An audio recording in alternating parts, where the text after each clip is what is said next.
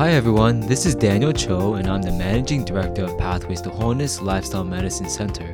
Thank you so much for tuning in today for this episode of the Lifestyle is Medicine podcast. I'm here with Dr. George Cho, our Medical Director, and we're here at our North York Lifestyle Medicine Clinic in Toronto, Canada.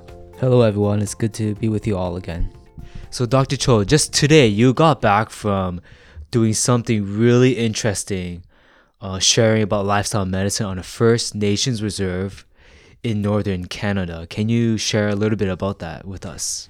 Yeah, I just got back from a First Nation reserve up in northern Ontario, and we definitely did lifestyle medicine. It was a week-long diabetes program. For our listeners, the diabetes rates among First Nations peoples is very high. On this particular reserve, it was about 33% of the people on the reserve have diabetes. Wow. And we ran a week-long program which involved lectures on reversing diabetes, plant-based eating, on exercise guidelines for people with diabetes. We did hands-on cooking classes on plant-based eating. We even did things like taking them to the grocery store, helping them to read labels, helping them to choose healthier, cheaper options. We did exercise classes with them, introduced them to online exercise videos like Fitness Blender, and it was a tremendous program. And also we did a walk-in clinic in the afternoons as well, a naturopathic walk-in clinic, which was also a blessing. They responded very well, and actually we saw some results. Some people were losing weight already within the first few days of the program, so it was very well received. It was a tremendous blessing, but at the same time, you really have a burden for these populations up here who are underserviced and who don't have access to the type of health education that so many of us take for granted. Yeah, 33%. That's huge. Yeah, roughly speaking, it was about 33%, and it was amazing when we were up there. In the cities, you might see some obese people here and there, many overweight people, but over on these reserves, you're hard pressed to find a skinny person. Everyone was pretty much obese. Everyone that came to the walk-in clinic were at least class 1, many of them class 2 obesity. It was very sad. We saw some kids with diabetes. This wasn't type 1. They said it was type 2. And we had some people who were like 29 years old and they had diabetes, type 2. Very, very sad. And we definitely need to bring lifestyle medicine to all groups of people, not just the wealthy and the educated, but all types of people. Right. It just underscores how important lifestyle medicine is and how much we really need to tackle this issue of chronic disease all across this country and around the world. Yeah, and like a lot of them, they haven't heard some of the basics of things that we take for granted, like the importance of fiber, just some basic things like that. They never heard before. So, and they never heard about the idea of being able to reverse diabetes. So you got a population of 33% of them have diabetes, and they're not told that they can somehow reverse it. At least that there's a possibility of reversing. So we share with them the facts and a lot of hope as well. Yeah, that's amazing. And that's one of our commitments here at Pathways to Wholeness Lifestyle Medicine Center and that's right. The clinic. We really want to bring lifestyle medicine to everybody. That's right. To make it accessible as possible. So that's a really amazing work that you did. And talking about basics, we are going to continue our discussion in this episode on the 6 focus areas of lifestyle medicine. And for our listeners, you might recall that in our previous episode, we covered 3 of the 6 focus areas. Those were healthful eating of whole plant-based foods, physical activity, and stress management. And in this episode, we'll look at the 3 other areas, which are sleep, reducing risky substance use, and social support. So let's get right into it. Let's start with sleep. I'm sure we all love to sleep. So why is sleep so important for our health? Yeah, sleep is really important, especially for our society, which is so committed to work. To sleep is kind of seen as like a lazy behavior, but now we know that it's very important. When we're sleeping, our body is repairing itself. Lack of sleep, on the other hand, can suppress the immune system. We know now that when we sleep, our brain, consolidating memory, things like that. When we lack sleep, we also have problems with emotional health. We're more moody. We can be more depressed and morose. So there's a lot of good reasons to make sure that we get a lot of sleep, or at least sufficient sleep. And I think even in the area of obesity, there's new cutting edge research that's coming out about Yes, the link yeah. between sleep and excess weight. And it seems that the pathways to affecting our appetite. That's correct. We need to come to a place now where we don't see sleep as a bad behavior, as a anti-productive behavior. It is definitely a very healthful and necessary thing to do to get enough sleep. So how much sleep is enough sleep? Like how many hours are we talking about? Each Yeah, day? most people, if you ask them, they'll say something like 8 hours, but that's actually not true. It seems that the amount of sleep that we need actually varies depending on the individual.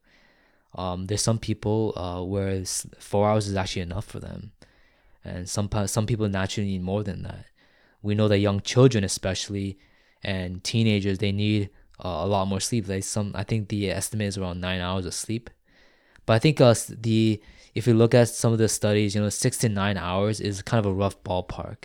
And there's some ways to kind of tell whether you got enough sleep. One thing is when you wake up in the morning, you should feel refreshed, right? If you're not, then you probably didn't get enough sleep.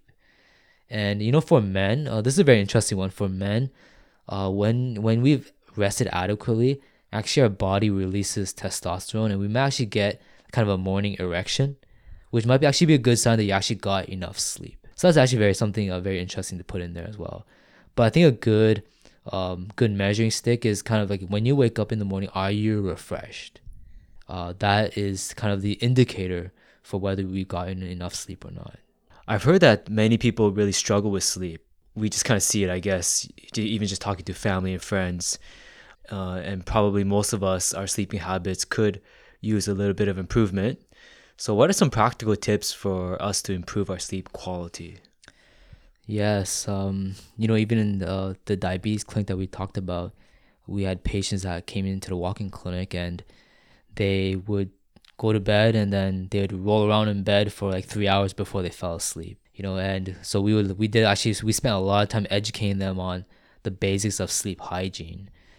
And there are several little tips that you can do to help you fall asleep easier and get better sleep. One of the most important things is to fall asleep early, go to bed early. So between 9 to 12 o'clock. When we do that, the quality of sleep is actually better than if we sleep later than that, even if you've gotten the same number of hours of sleep. It seems like the hours between 8 and 9 and before 12 o'clock, those seem to be better quality hours for sleep. So I want to encourage, first of all, to tell people to get to bed early. And there's also other tips that we can do to ensure that we can fall asleep earlier and that we can get better sleep. And one of those things is to limit the use of electronics before bed. Blue light, it affects us and keeps us awake, right? So one good tip is to stay away from electronics before we go to bed. In fact, maybe keep the electronics out of the room and just use the room just to sleep.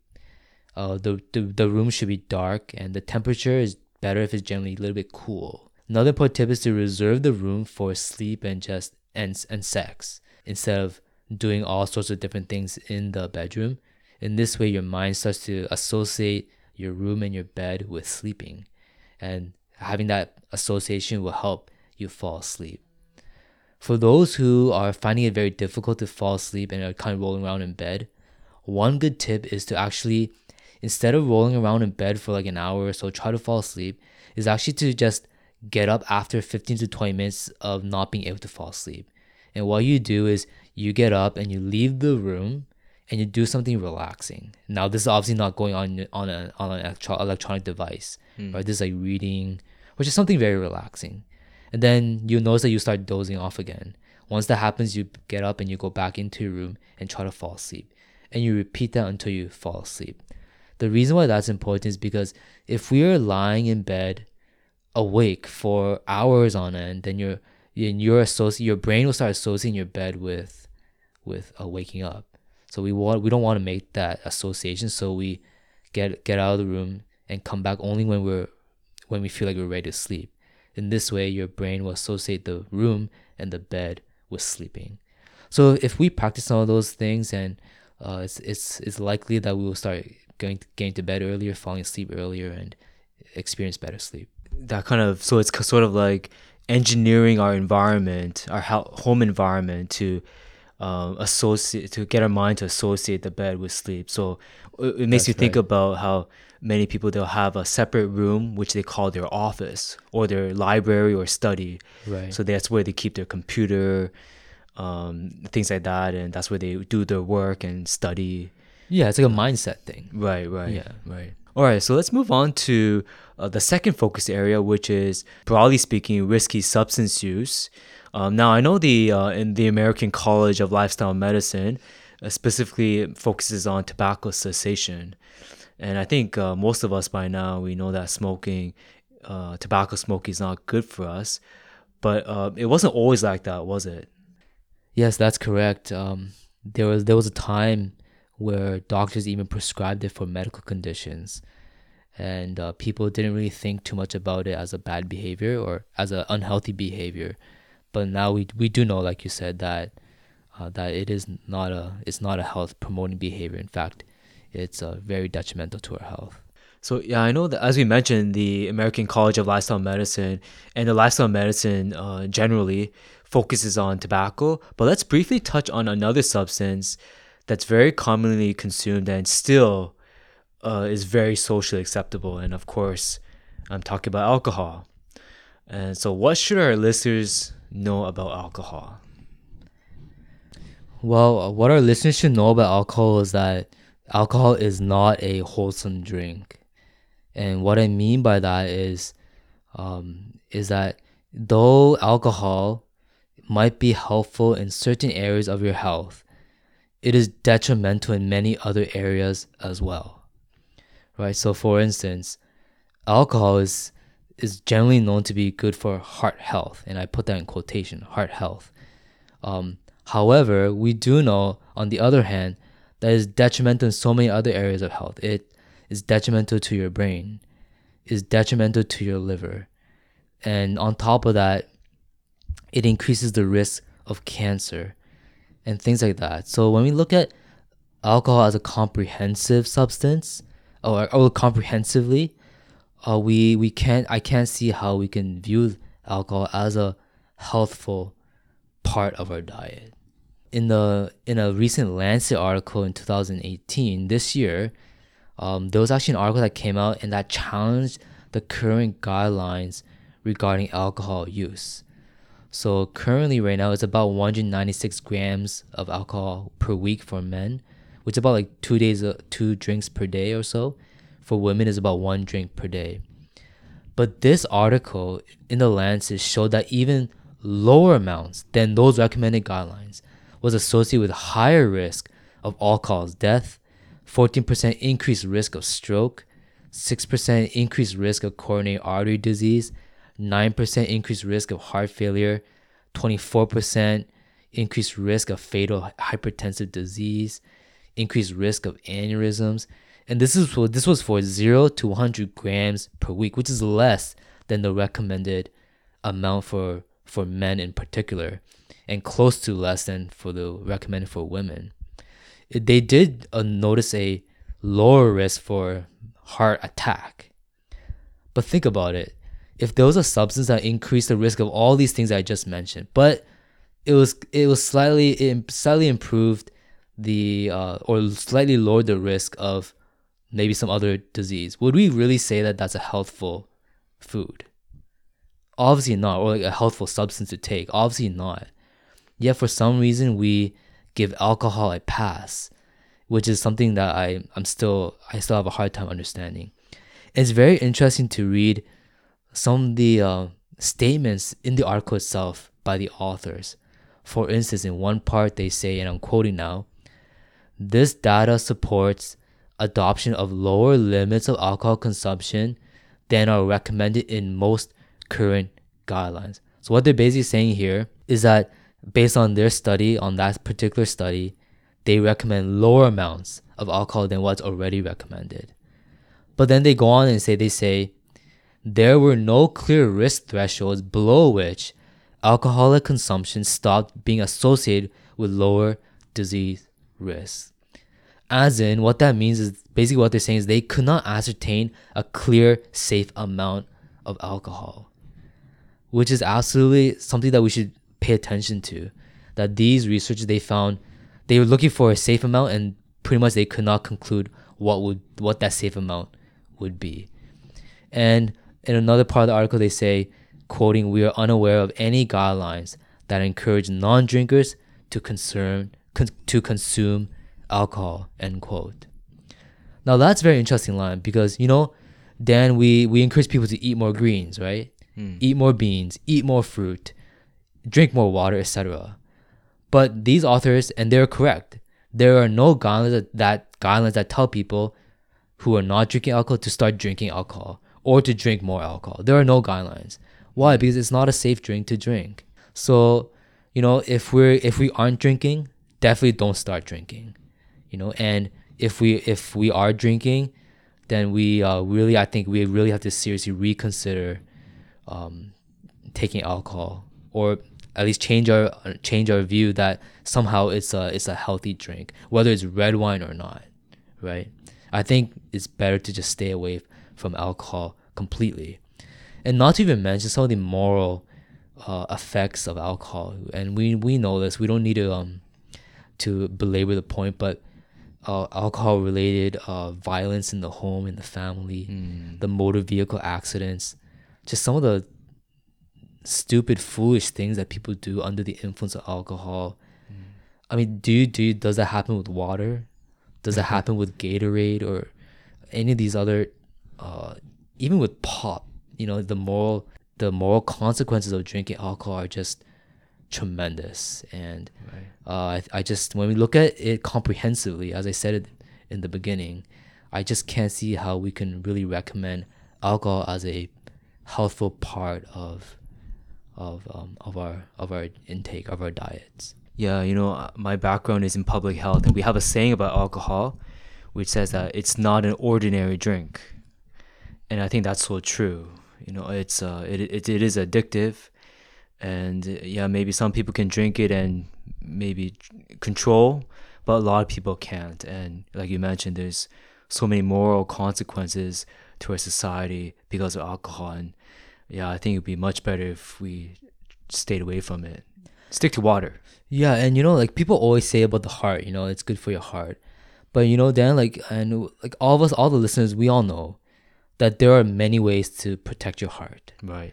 A whole foods, plant-based diet, eating more vegetables and fruits, limiting high saturated foods, exercising. There are so many other positive, more wholesome ways to protect our health without the need for alcohol. They somehow, when you're in these conversations, they inject alcohol into the conversation as if it's some type of necessary thing, and that's overblowing. That's exaggerating the health effects of alcohol. I think it's just better. It's more safer to stay clear of alcohol. Well, we'll definitely be exploring more about alcohol in the future episodes. But for now, let's move on to our final focus area, which is a really important and quite fascinating one, which I think many people might not think about when they think about physical health, which is strong social relationships. So how do social relationships influence our health? Well, we mentioned in the previous podcast, I believe, how mental aspects of our health affects our physical aspects. And that's no different for social relationships. Our emotional health is going to affect our physical health. When we're stressed, there's physical effects. It activates the HPA axis, release of cortisol, stress hormones, things like that. So if our family relationships aren't strong, if there's a lot of stress in the home, whether between spouses or parent with child, then that can cause off a physical that could lead to a physical response in our body, a stress response, which then has downstream negative effects on our body. At the beginning of this podcast, we were talking about the First Nations Reserve that I just come back from, and it's very clear when you look at these the issues in the social issues on these reserves have an impact on people's physical health. There was one lady who had lost her daughter to suicide, and for the past year she's been depressed, she's been stressed, the mood was very low, and as a consequence she had very low energy, and a lot of other symptoms. So we cannot overlook how important social relationships are to our health. On this podcast, we've talked about blue zones, areas with very high numbers of centenarians. And one cross-cutting feature among these blue zones is the very strong social ties among them. Yes, that's absolutely correct. We had talked about the blue zones, and if you look at these centenarians, a lot of these groups have very strong social connections. So for instance, in Okinawa, we had talked about the Moais. These groups that form, these social connections that form at a very young age, and they stay together for their whole life. They're a little support group. They're best friends for life. They share their burdens with each other and they support each other. In Sardinia, elders are respected, unlike in North America where your social capital goes down. In Sardinia, your social capital actually goes up as you age, and the elders, instead of being relegated to nursing homes and whatever, they actually stay close to the family, which helps them and which also helps the family as well.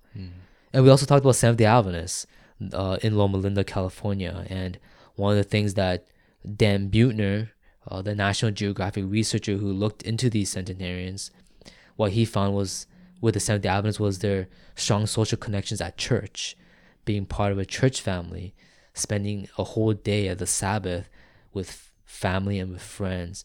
That strong social bond had an influence on their health. So yes, the blue zones, the people that live the longest on this planet, not only do they eat healthy, move healthy, but they also seem to have healthy social connections as well.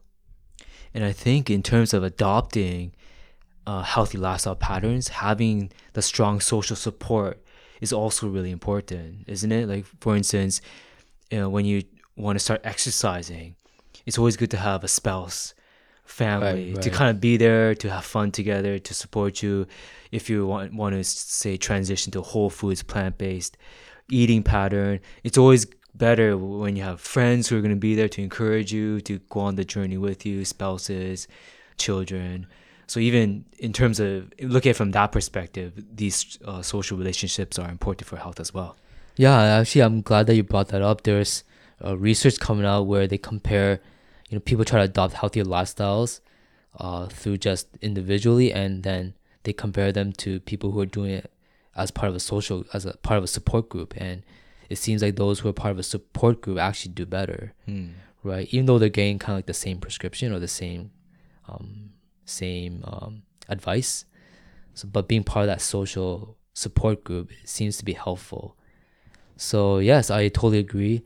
We need each other for health, to support one another. So really quickly, what can we do to strengthen our social relationships? Well, I think simply just invest in them, get away from social media relationships, and actually spend more time in person. If you look at the Moais of Okinawa, they meet every day together, drink tea face to face and talk, right? The grandparents in Sardinia, they're not FaceTiming their grandkids, right? They spend time in contact, like physical contact, right, with their grandkids. Instead of the Adventists, church isn't just on the internet. They actually go to a physical building, right? They're interacting with people, doing Bible studies and whatever, eating together, going on nature walks, things like that. So I think one of the most important things is to really invest in social relationships, and I think probably the best way to do that is actually in person, not through all these electronic means. Awesome. So there you have it. Those are the 6 focus areas of lifestyle medicine. Again, they're healthful eating of whole plant-based foods, regular physical activity, reducing stress and risky substance use, adequate sleep, and fostering strong social bonds. And what's really amazing is that science continues to unveil how making changes in these areas can profoundly influence our health and also reduce our risk and even help treat and even sometimes reverse many of the leading chronic diseases of today. So in later episodes, we'll be diving more in depth in each of these areas. So we hope that you can tune in for those. Please do share your thoughts with us on today's episode.